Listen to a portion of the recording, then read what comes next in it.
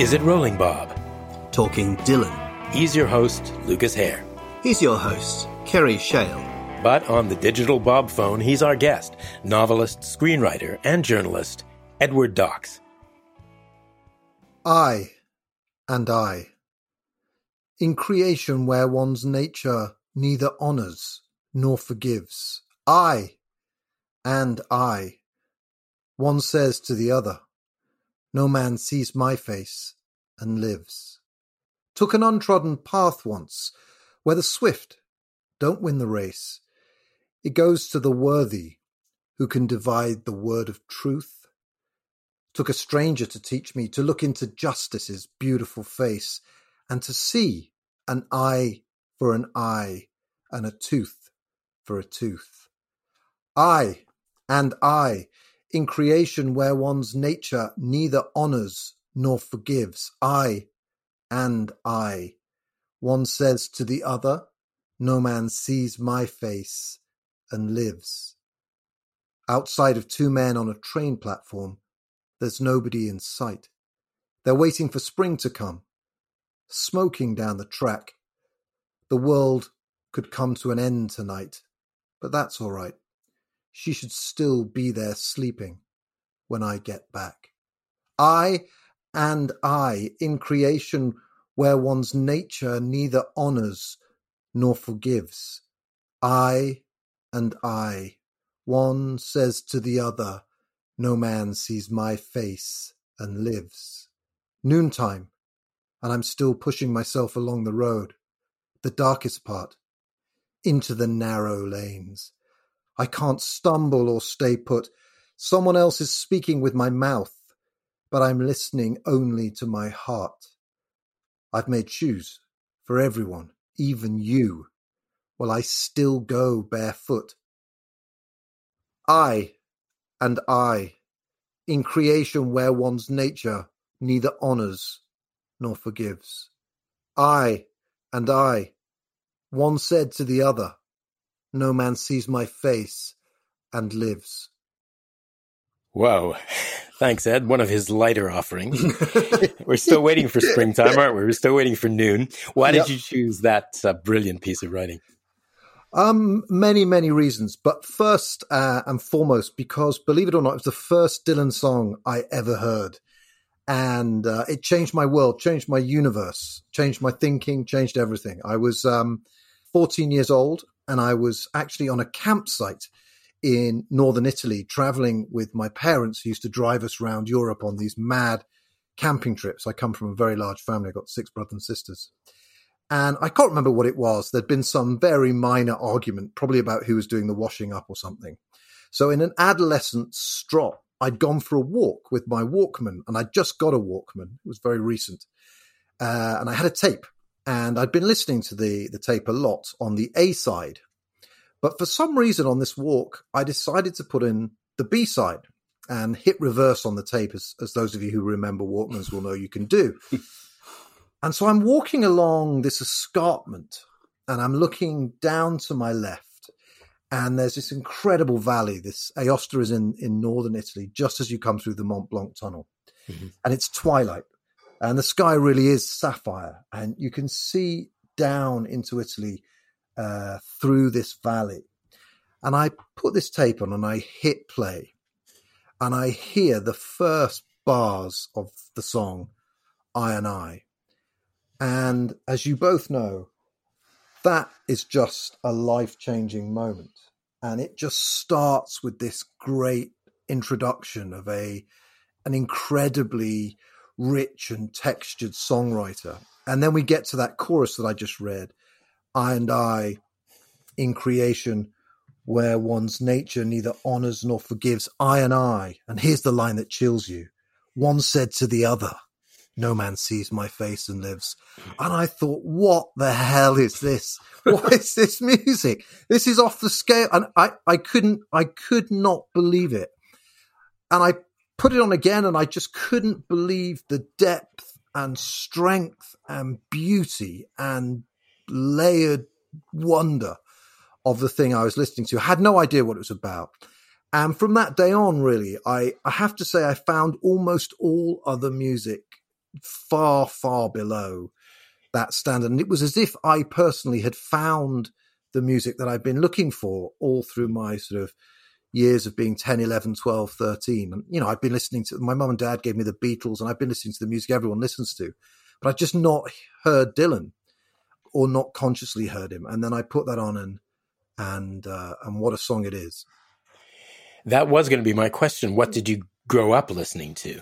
But, and how did you find, in that case, how did you happen to have that on your... That's what I want to know. What was it doing on side 2? Why that one first? Well, it was amazing. I mean, I used to get the bus to school. I went to school in the centre of Manchester, and there was a kind of group of 7 or 8 of us who would sit near the back, and we'd listen to music because it was quite a long ride into Manchester, about an hour. And we'd have different tapes and different music. And there was a kid, and I can't even remember his name, and he was younger than me. And he'd had a tape that I'd wanted to borrow for what was on the other side. And I think that was a Talking Heads mixtape, to be honest. And I'd just been listening to that, and he'd lent me this compilation tape, and it was his dad's. And he didn't even know what this stuff on the other side of the tape was. And of course, in those days, it wasn't so quick to find out. But I took the tape out and saw it was Infidels. It said Infidels Dylan. And the first thing I did when I got back from my holidays is bought that album.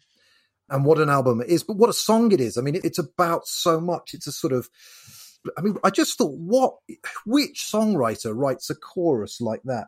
You know, I in creation where one's nature neither honors nor forgives. I one says to the other. I just thought, what great human being has written this down? And I just couldn't wait to find out. And of course, now I know much more what the song's about. And it bounces through the kind of the citation of Exodus, from Exodus in the Old Testament, where God refers to himself as the I am. And it comes through the Rastafarian idea of I, and meaning a human consciousness in oneself, and also human consciousness as bodied in God. And, you know, the song's about this incredible confrontation with reality and existential misgiving and art. And like all great Dylan work, it's both mystical, it's religious, it's very physical. It's about a woman. It's about his own work. It's about something very, very intelligent.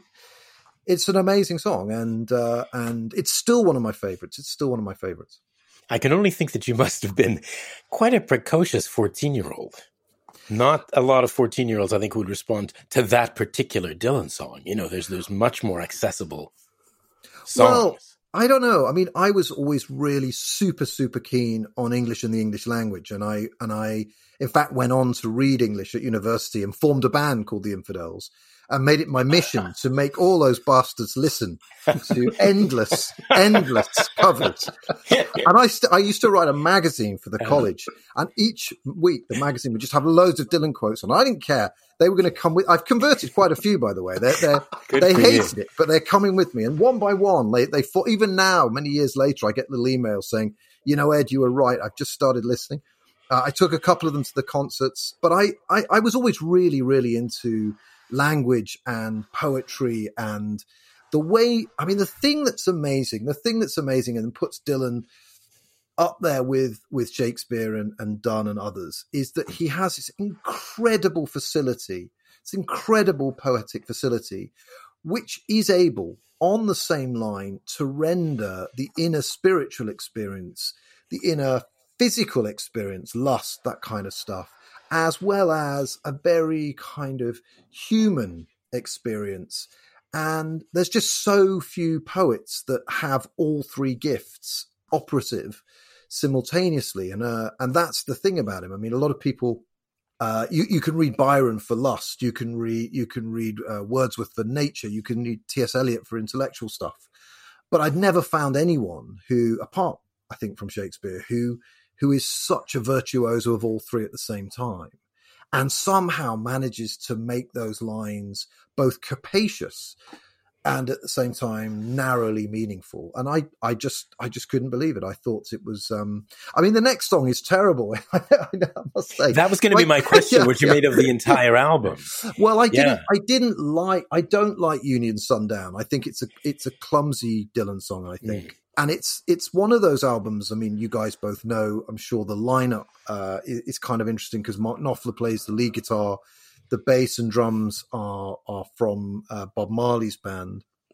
Sly and Robbie. That's right, and it's a kind of it's got some, I think, of Dylan's very greatest work. I mean, you'll both know Jokerman, of course, and I'm sure you both love that. But it's not coherent in the sense of Modern Times or Oh Mercy or Highway 61, but I think it reaches, I would put 2 or 3 of the songs certainly in the top 20. It's got some of his best work on it, but that's how it got started for me. That was Infidels, and that's where I began. And then there's Neighborhood Bully. Oh, well, I know I can stand up for Neighborhood Bully, guys. Go. Well, I don't want to spend a lot of time on this, but I think actually he's very passionate when he sings it. It's a good tune, and at the time, it was, to me, it was a relief from the Jesus songs. That's all. I don't think it's a great song, and I certainly don't think it's dated well. But he's written much worse. I wonder if there's a playlist of Dylan songs that we can reasonably define as dodgy as fuck.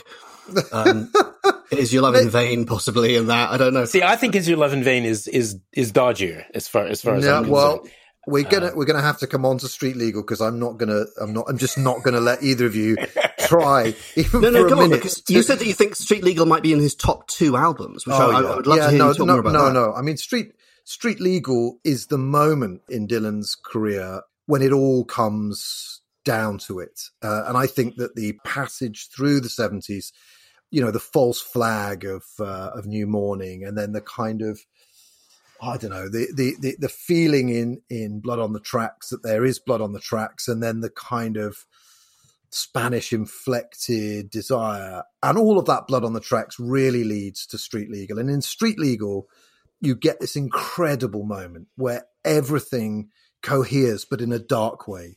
So it's a deeply religious or spiritual, and yet it's about the absence of God. That song, Signor, where is the God that he's appealing to? Nowhere to be seen. The journey through Dark Heat.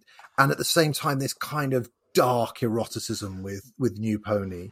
And then on top of all that, this kind of utter sense of abandonment.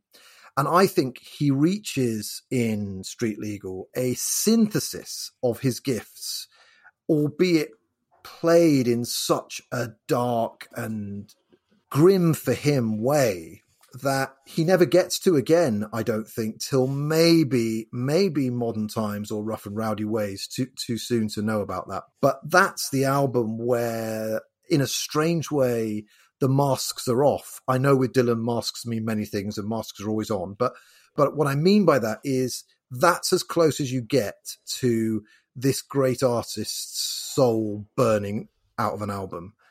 I hate to disagree with a guest so early in the show, but Street Legal to me is an album that I like the individual songs, and I love some of the individual songs, but I was thinking about this today. Some songs or even some albums you listen to and you love instantly. And some you don't. Like, some are beautiful to you and highly charged. When I heard Changing the Guards, I thought, ugh, God, what an ugly song. I found the arrangements ugly. I found the female backing singers ultimately tedious. Like, I thought the first couple of minutes, I thought, yeah, sure. Like every song on Street Legal, the first couple of minutes I go, yeah, sure. And by the end, I'm drained. And that doesn't happen to me with Blood on the Tracks. That doesn't happen to me with New Morning, which you just a little bit sort of threw away. I love New Morning. But of course, it's not in the same league as Street Legal as far as depth. But you can grow to love something. And I listened to Street Legal a number of times since we knew we were going to have you on the show.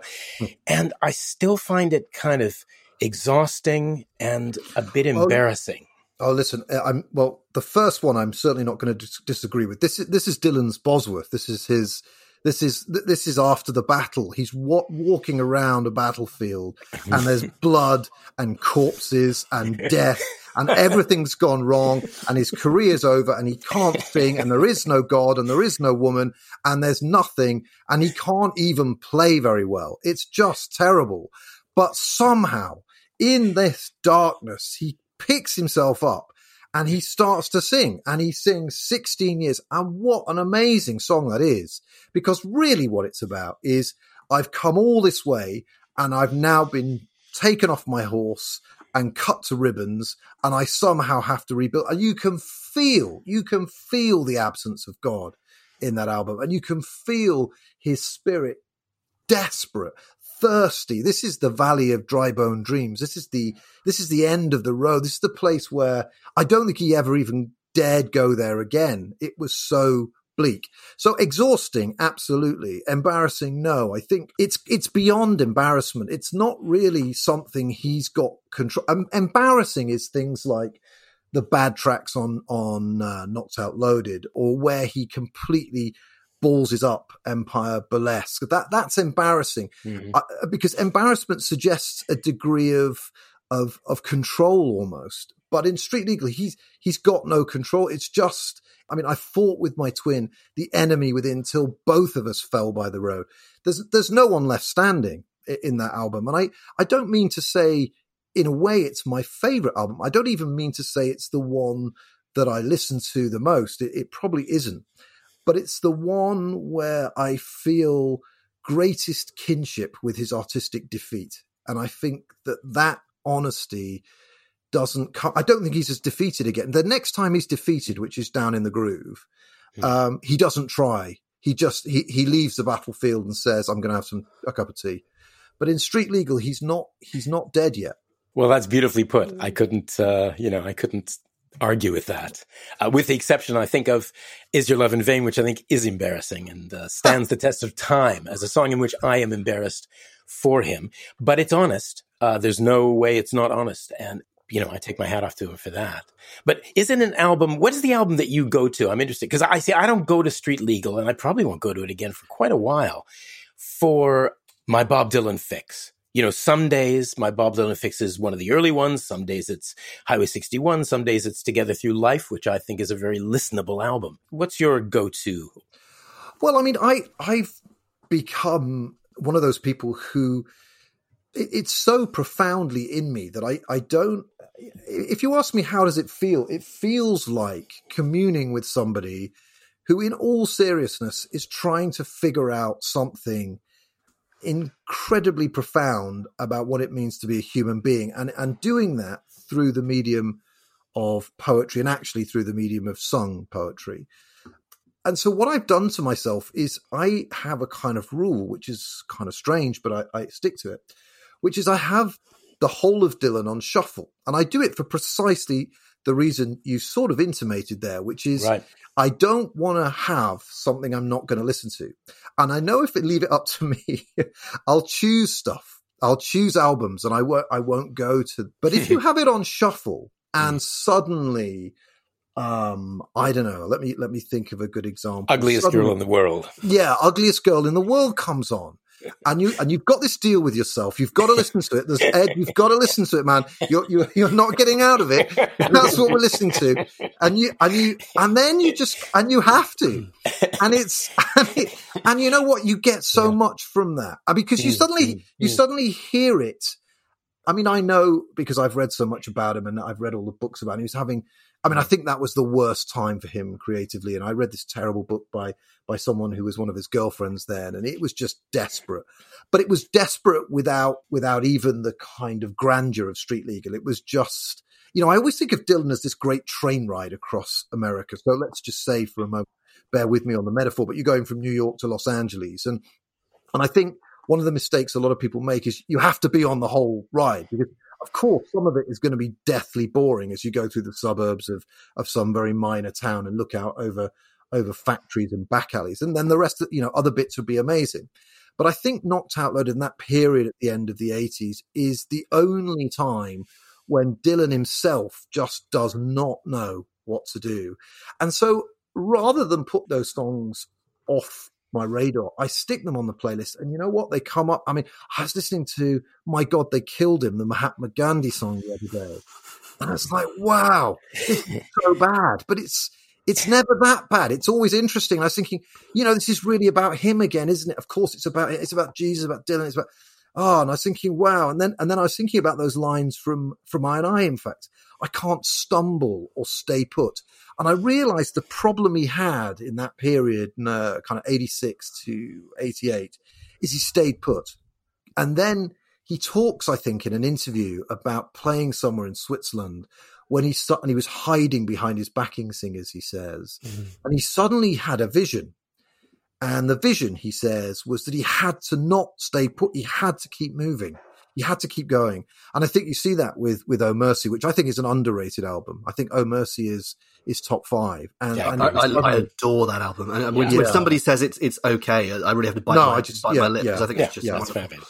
Yeah, I mean, and he comes back and he keeps moving again. But sorry, this is a long answer. I have them all on shuffle for the reason that if Dogs comes free on, then I'm just gonna have to listen to it. And there are lots of songs I don't like. I mean, there are lots of songs, I don't know how many he's written, but there's at least a third of his work that is not great, but it's always interesting. Well, it's like if you have, I mean, I think there is no purer joy in musical terms than when a song you love comes on the radio. And you hear it with different ears. You had no sense of expectation. You have no sense of context. It's someone else's decision and you're not ready for it. And it leaps out of the speakers and it exists only on its own terms. And I think you can do that with Dylan's output. Absolutely. If you put it on shuffle, and I'm looking now at my 94-hour Spotify playlists that available through our Spotify. My attempt to chronicle 1,350 songs into order of recording. And you put that on shuffle and Clean Cut Kid comes along or something. And you think, well, that's not so bad. And it's particularly not so bad because I've not listened to 3 or 4 songs on Empire Burlesque already. And I'm depressed, and I'm railing against mid-80s production because it just exists by itself. And it's a really, really instructive way to reevaluate art without sounding too pretentious, I think. No, I totally agree. I listened to Dink's song today, which came up on some shuffle thing, Dylan's version of Dink's song. And I had recently seen Inside Llewyn Davis and heard the beautifully, recorded Marcus Mumford, Oscar Isaac version from the soundtrack album.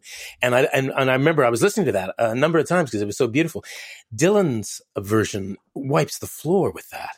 It's so simple and rhythmic, and Dylan's voice, that's what it really is. They can't touch Dylan's voice with their beauty and their on-key singing. Speaking of, I'm going to lead in, Ed. I've taken something from your website about Dylan's singing voice, which we can all listen to as I recite it from your article, and then we can discuss it. It's about Dylan's voice. Imagine an Old Testament prophet come down from the mountains of the desert. Imagine he has 70 years' worth of visions to impart in rich and vivid verse, visions comprised for the most part of searing and timeless human truth about love and God and man. But imagine that he has neither heard nor spoken a single word during his many decades alone, that his voice is therefore as cracked as the tablets he bears, and as croaky as the rocks among which he has lived, and that furthermore he has no sense of the speed, nor the sound, nor the stresses, nor the syntax of conventional speech. Now, imagine that a joker selling ecstasy tablets and helium balloons has waylaid him on the way to the amphitheater. And finally, imagine that when he at last steps up before you to discourse upon what is undoubtedly the quintessence of existence, he chooses to do so by intoning through a hookah pipe, using only the 5 notes of the pentatonic scale. That is what I mean by Dylan singing. Those are your words. That's kind of it, isn't it? That's kind of it. I mean, it's so amazing and bad and wonderful and exhilarating. I mean, one of the great joys and pleasures of my life is going to concerts with people who've either only seen him once or not seen him at all, and just watching their faces is when he stumbles out looking like, like King Lear in some really minor play set in the deep south. Some old man who's usually plays the fool has been asked to play King Lear, and he's punch drunk because he's been boxing all day and drinking and sobered up. And then he kind of staggers out from the side, and he's much shorter, and kind of his hair's like this kind of weird cockatoo frizz crown, and he can't find his harmonicas, and he doesn't know when his guitar is, and he walks past the mic like he's never seen one in his life, and the band's all playing the wrong notes, and no one knows what the hell is going on, and it's pitch dark, and then suddenly somewhere a spotlight comes on, and he stands forward and he says something like I, and you're just like, whoa, what? And no one knows what song it is, and the band's lost and he's lost. And then gradually everything comes into focus, and you watch this man. The concerts, I've been to hundreds, and they're just, for me, it's religious. It's like going to church. I mean, I'm completely not religious. This is as close as I come, but it's, some days it's awful. I've been to some baddies, some real baddies, but the days that it's good, it's off the scale good. I often think that what's going on is that he's trying to conjure the ghosts of Dylan past. And sometimes he can bring, I saw him play the song we opened with, I in Manchester in, I think, 94, with this drummer guy called Winston Watson playing on the drums. He gets to that line, no man sees my face and lives. And you just think, and it's God speaking to man, and man speaking back to God. And you can hear the Bible, and you can hear God. So God saying to Moses, no man sees my face and lives. And you feel like you're watching this Old Testament prophet incandescent with existence and rage, addressing the heavens and saying, listen, gods, what on earth are you doing? What is it? What have you done to us? We're abandoned down here. So you see these moments of deep, serious artistic transcendence, the kind of stuff you get with a great Shakespeare play. It's very like Shakespeare plays, actually. Now I think of it. Again, I've been to dozens, and you get really bad versions, and you get really amazing, mesmerizing versions, often of the same play. But what's always good, just like with Shakespeare, is the words. So even in a bad Shakespeare, you can just fall back on listening to what's being said, even if it's not being done well. And it's the same with Dylan. I mean, sometimes he wakes up during songs in live performance and suddenly thinks, wow, that's a good line. And it means this other thing than I thought it meant. And one of the amazing things about it is that the songs change meanings for both audience and performer through 20 years of performance. I remember, I think in that same piece, that you've quoted, I was talking about This Wheel's on Fire, which was written, many, many decades ago, and can't have meant what it did mean in that concert in the 90s at Bournemouth. And what it meant in that concert was, I promised you I'd be back. I promised you I'd sing to you again. I promised you I'd give you more of this truth, this poetic truth, and here I am doing it. And you think, how the hell could what he sang then mean so much to us now?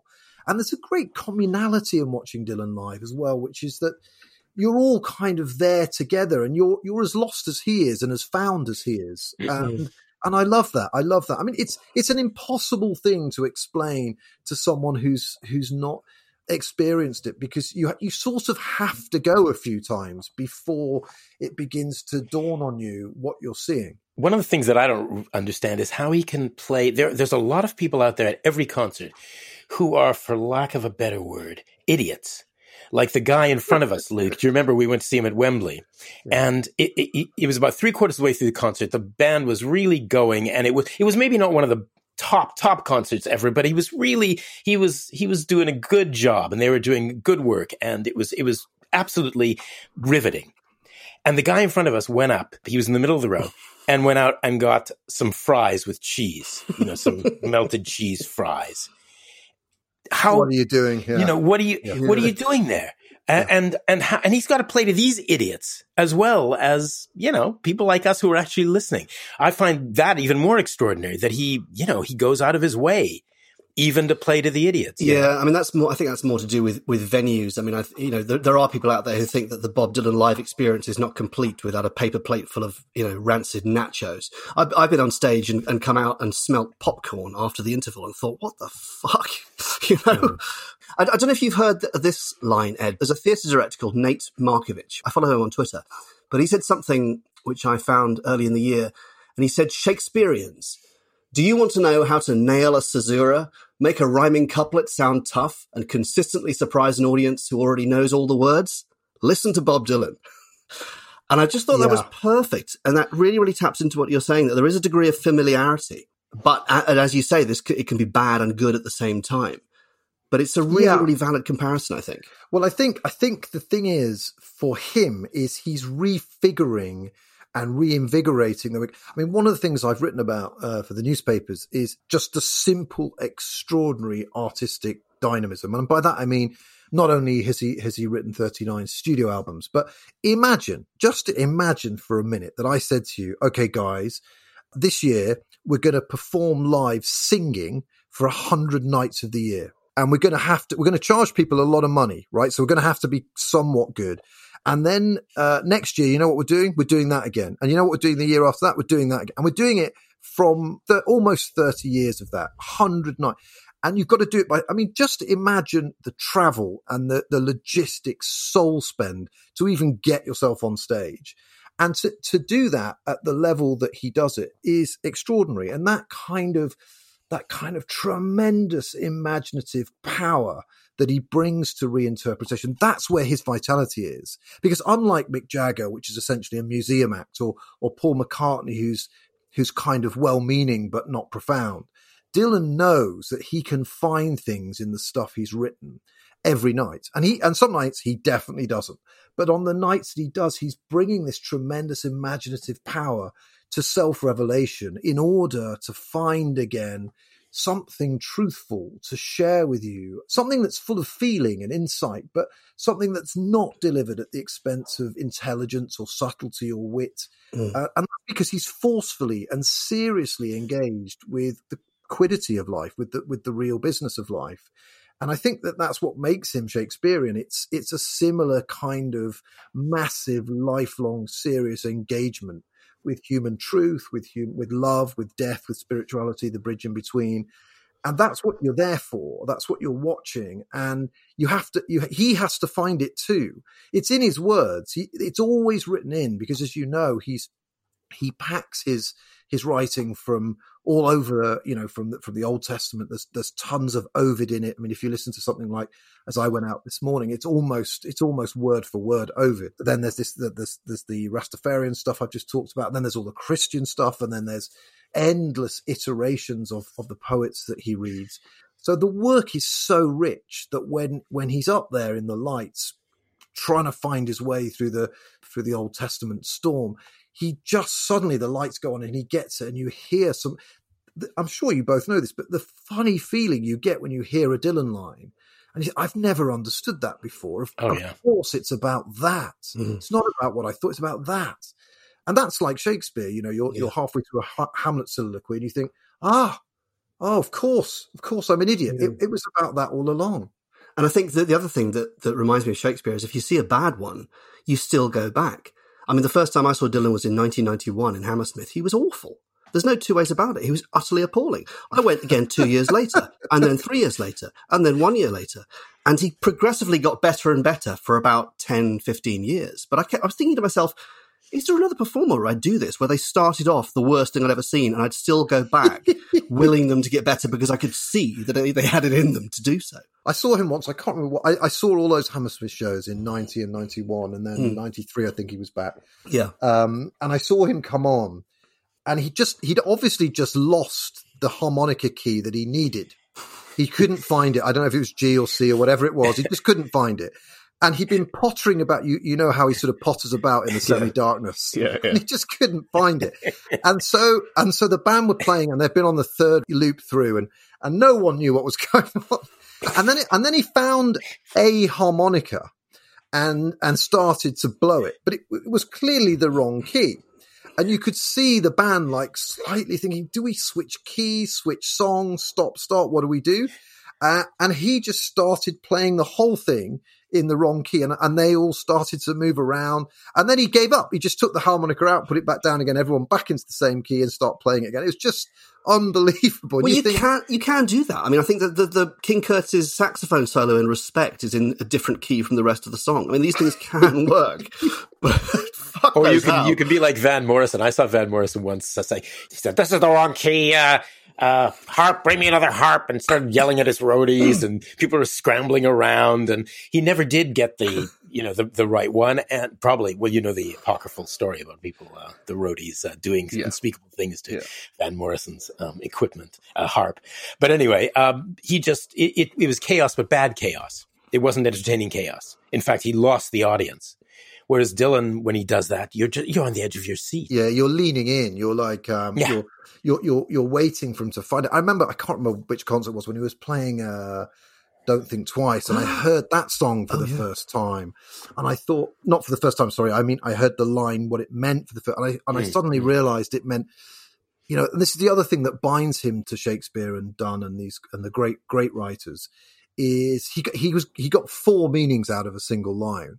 So he got, you know, do think twice, it's all right. Do think twice, it's not all right. Don't think twice, it's all right. And don't think twice, it's not all right. And you could feel all four meanings present as he sang it. And it suddenly dawned on him what an amazing line that is as well. It's all in the delivery. That's the wonderful thing about seeing him live, is when something makes Dylan smile, to me, it's like the skies part and it's sunny all of a sudden. Somebody was banging out a really fabulous organ solo in concert, but Dylan's eyes lit up, and he grinned from ear to ear for a long time, and he was sort of bopping along and just really enjoying himself. And you know, Bob doesn't allow himself, I think, the luxury of showing the audience his enjoyment. That's very rare. And so when you see it, it's just, he loves us, or you know, there's something so wonderful. It's just to see that on a grainy YouTube video absolutely made my day. It's that feeling like when he makes a joke on Theme Time Radio Hour or something, isn't it? It just brings him back down to earth again. I mean, I've almost done myself physical damage when he jokes on Theme Time Radio Hour. I throw my head back and hit it on the wall because it's so funny to hear. It's like God joking. Yeah, it is like that. But he's so warm and wry and collusive and intimate. And you get a sound of what he must be like to talk to.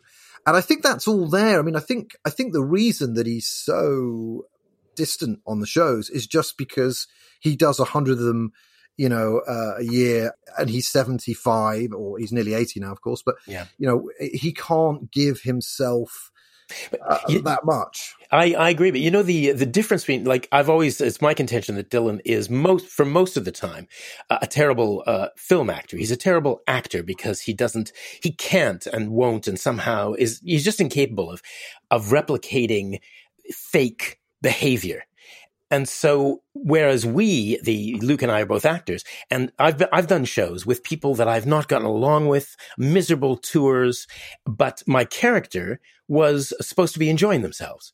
So people would say to me after the show, "God, you were really enjoying yourself out there, weren't you?"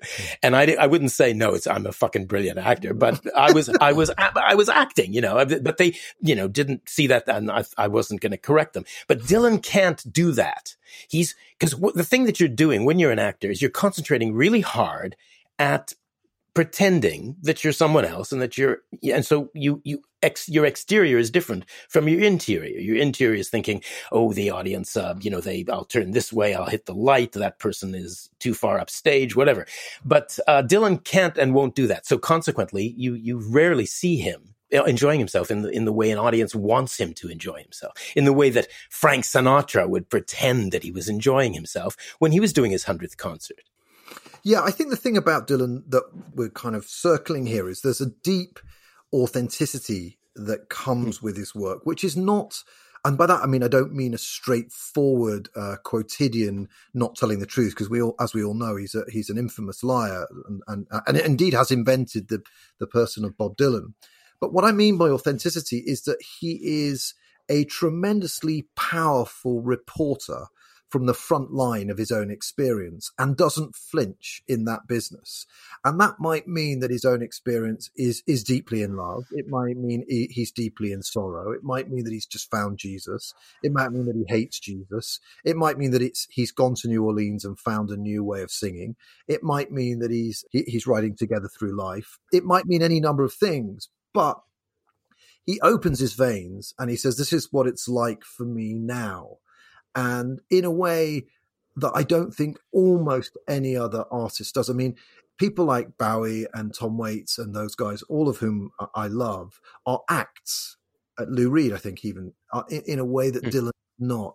And even Leonard Cohen, who's perhaps the closest peer that he has, the persona of sonneteering lover is a persona. Whereas for Dylan, the authenticity is in here so deeply that it's not really acting. It's something else. It's to do with inhabiting himself as a transmitter of what he believes to be true, however that needs to be done. And that is something that I think really kind of carves him out, this incredible, authentic turning up with the truth. I mean, one of the things I wrote about years ago was I just always find it, you guys are both actors, I'm a writer. One of the things I find amazing is to keep working. You know, I mean, if I write a book, and it hasn't really happened, but I've had a couple of not great reviews, you feel bad because you think, well, now the whole public has read this, and, you know, my mum's read it and my wife's read it, and all the, and of course you pick yourself up and you go again. But to do that 39 times after you've been traduced in the most vile way, time and time and time again, I just find that extraordinary, the way he just says, okay, well, I'll do another album then. How you do that, I don't know. Well, it must take enormous confidence and security. And I mean, it's almost like the thing I love about Dylan more than anything, I think, is that he never feels he has to talk about the work. He always feels that the work will stand for itself. That, you know, that explains all his cryptic mid-60s responses to journalists. He will never, I mean, with occasional exceptions, like in the liner notes of World Gone Wrong, he'll never sit down and specifically and methodically go through the songs. But they were other people's songs. I suppose that's why.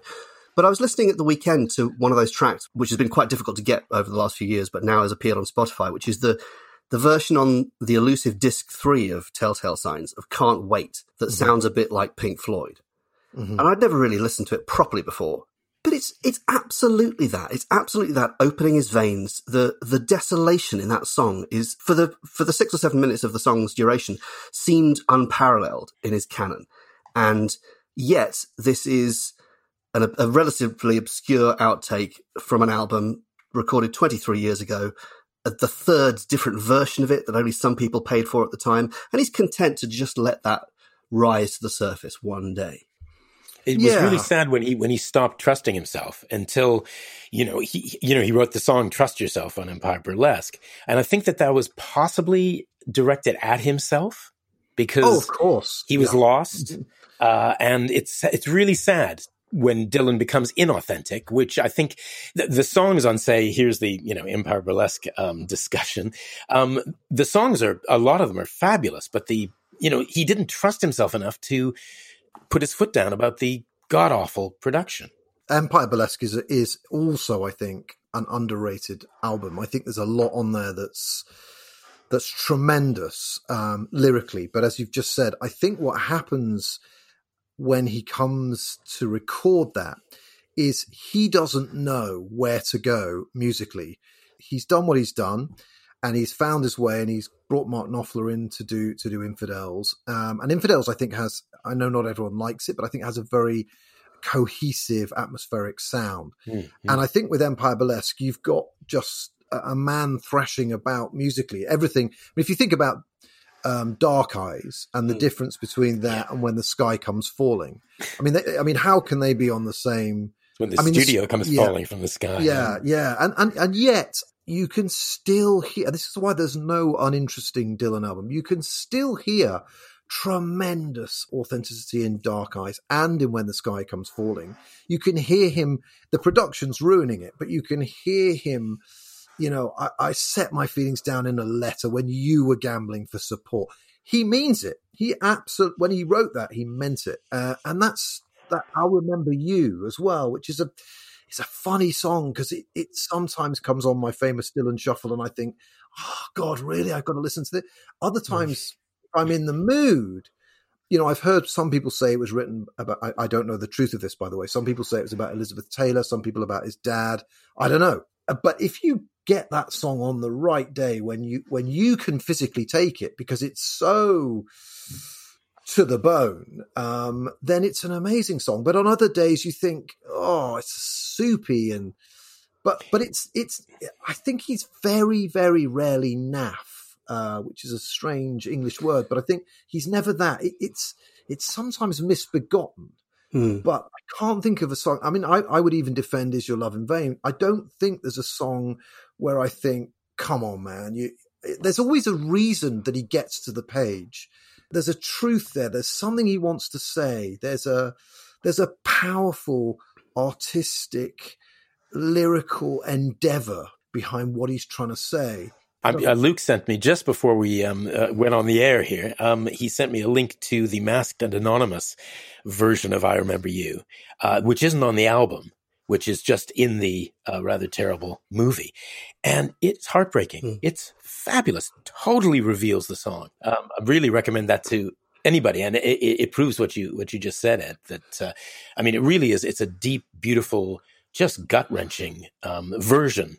As opposed to the original. You know what about Empire Burlesque? Something's just occurred to me. I wonder how influenced he was by Bruce Springsteen. Born in the USA came out the year before and is one of Bruce Springsteen's most successful albums. And I'm going to get some stick for saying this, but the production on most of it is pretty horrible. But the songs are some of the darkest, bleakest songs, and they're all purposefully dressed up in upbeat melodies. I mean, all the songs on Born in the USA are about rejection, desolation, failed dreams, failure in general. And even a song like Glory Days is about looking back on the fact that the glory days have passed. And, and it's all dressed up in this very poppy, very mid-80s production, and it was incredibly successful. And I wonder if he thought he could do that. I don't know.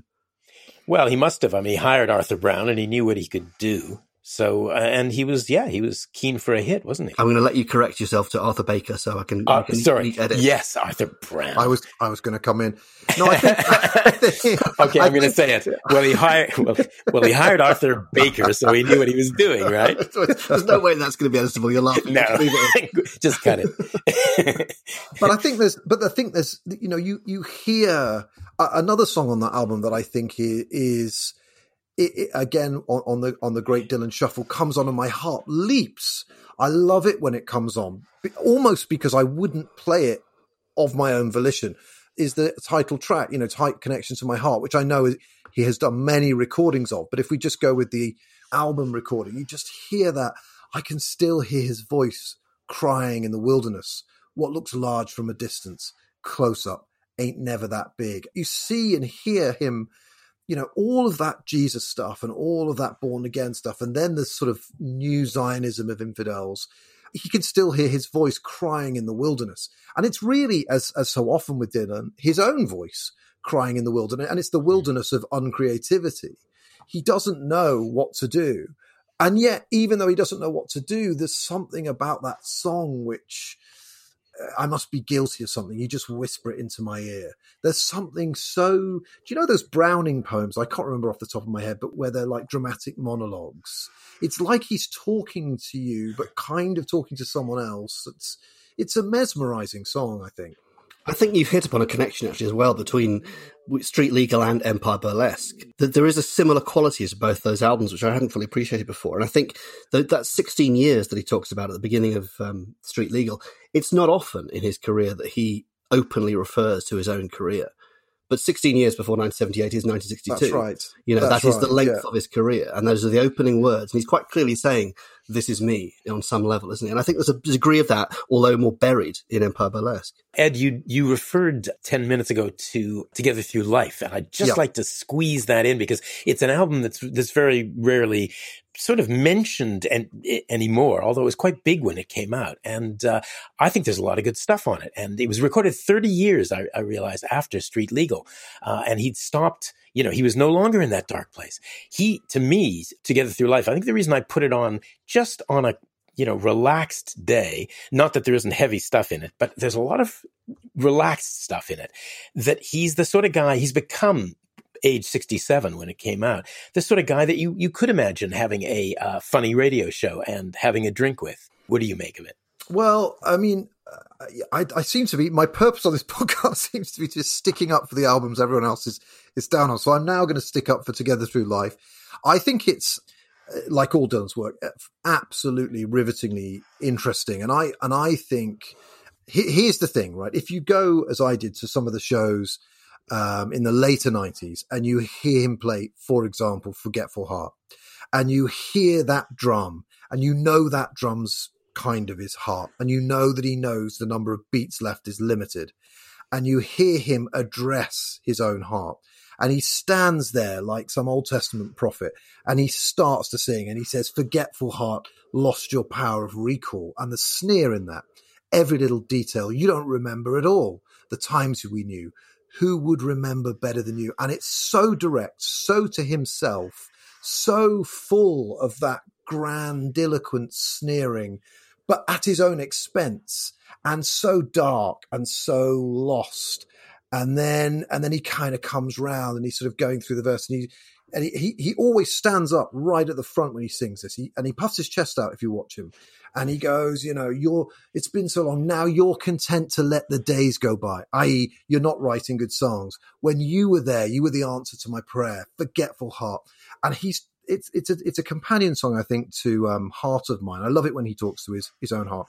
And it's about precisely what you're talking about, which is, has he lost it again? And I think that song lifts the whole album. But I would also absolutely defend 3 or 4 other songs on that. I mean, I think Beyond Here Lies Nothing is a tremendous song. I don't love the music again, but it's got this kind of, I don't know, it's got a kind of, what does he sing? I'm trying to remember the words now. My ship is in the harbour and the sails are spread.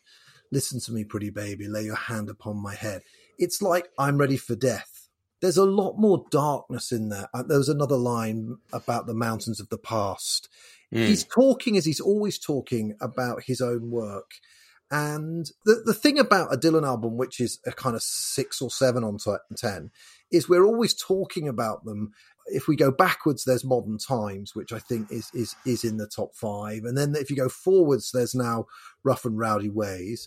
So, of course, we're sort of slightly down on Together Through Life. But if anybody else had written even one of those songs, we'd all be having babies for them. It'd be like, wow, he's really woken up. Oh my God, Neil Young's back, or whoever it would be. Whereas for Dylan, we just kind of take it for granted. I think the great Dylan's shuffle thing, I feel a change coming on, comes on, the last part of the day is already gone. And the way he says that, the way he sings that, and he keeps saying it. It's like an incantation. And I think it's an album much more about death than people think, because it's jaunty. But actually, it's Dylan talking very much as though, ain't no use in dreaming, I got better things to do. Dreams never worked out anyway, even when they did come true. He's talking about his whole life, and he's preparing to die, I think, in it, as I think he is in a lot of these albums in the last 10 years. But I really like Together Through Life, and I think it's one of those albums which you both must know this weird feeling, man, when you're 30 years of your life pass and someone makes you listen to, I don't know, Pat Garrett and Billy the Kid, and I haven't listened to that album for 20 years, and you sit down and you listen to it and you think, oh my God, it's much better than I thought. Or suddenly you get to the end of Under the Red Sky and you've not listened to that for ages. You think, it's not as good as I remember. And the thing about Dylan's work where you have to be humble in a way is you never really know if it's any good till years pass. I mean, I didn't really love Street Legal until I began to think upon his plight and see him in the battlefield, see him in the battlefield of his own life. and see him laying down low in the reeds without any oxygen, when I started to hear what he was saying, my admiration for him went up. And Together Through Life is a bit like that. I think the jauntiness of the music is the thing that takes us away from. It's similar to Empire Burlesque, actually. Now we're talking about that. The music is not commensurate, I think, with the words, or not always. Yeah, they don't always fit. To me, it's like, when he went and studied with Norman Rayburn, and he learned how everything exists at once, and looking at different angles and time and is a construct. But the music is like that, I think, on Empire Burlesque. And it's very difficult for me to get through that for Empire Burlesque. I try to listen, but after about the problem with, listening to Dylan album all the way through, it's actually a big mistake a lot of the time. Like listening to Empire Burlesque all the way through is kind of a fool's errand. It's more than I can take. Whereas listening to an individual song from Empire Burlesque, that's right. Just listening to Clean Cut Kid, on its own, I think it's great. But when it's in the middle of the album, I'm already exhausted, and I think it's sort of trite. But I should put everything on shuffle and start again, basically. Yeah, I mean, I find it a great way to live, especially when you've done a lot of it, as we have, and what I find what I love about Dylan is the great revivification that he brings, not just to his work, but to your life as the listener. Because he's about reinvention, he's about revivification. He's got this incredible ability to, even when he just lie down and die, man, you're 75, you've done the best work in the world. He says, no, I've got another album. I've got this new thing called Rough and Rowdy Ways. You've got to listen to it, guys. And you're like, whoa. And we, as humble partakers in his art, get some of that intravenous, whatever it is, intravenous revivification into our veins. So I'm sitting around like listening to that thing on the train. Everyone's in masks when it came out. And I'm thinking, my God, this man's alive. This man is so alive.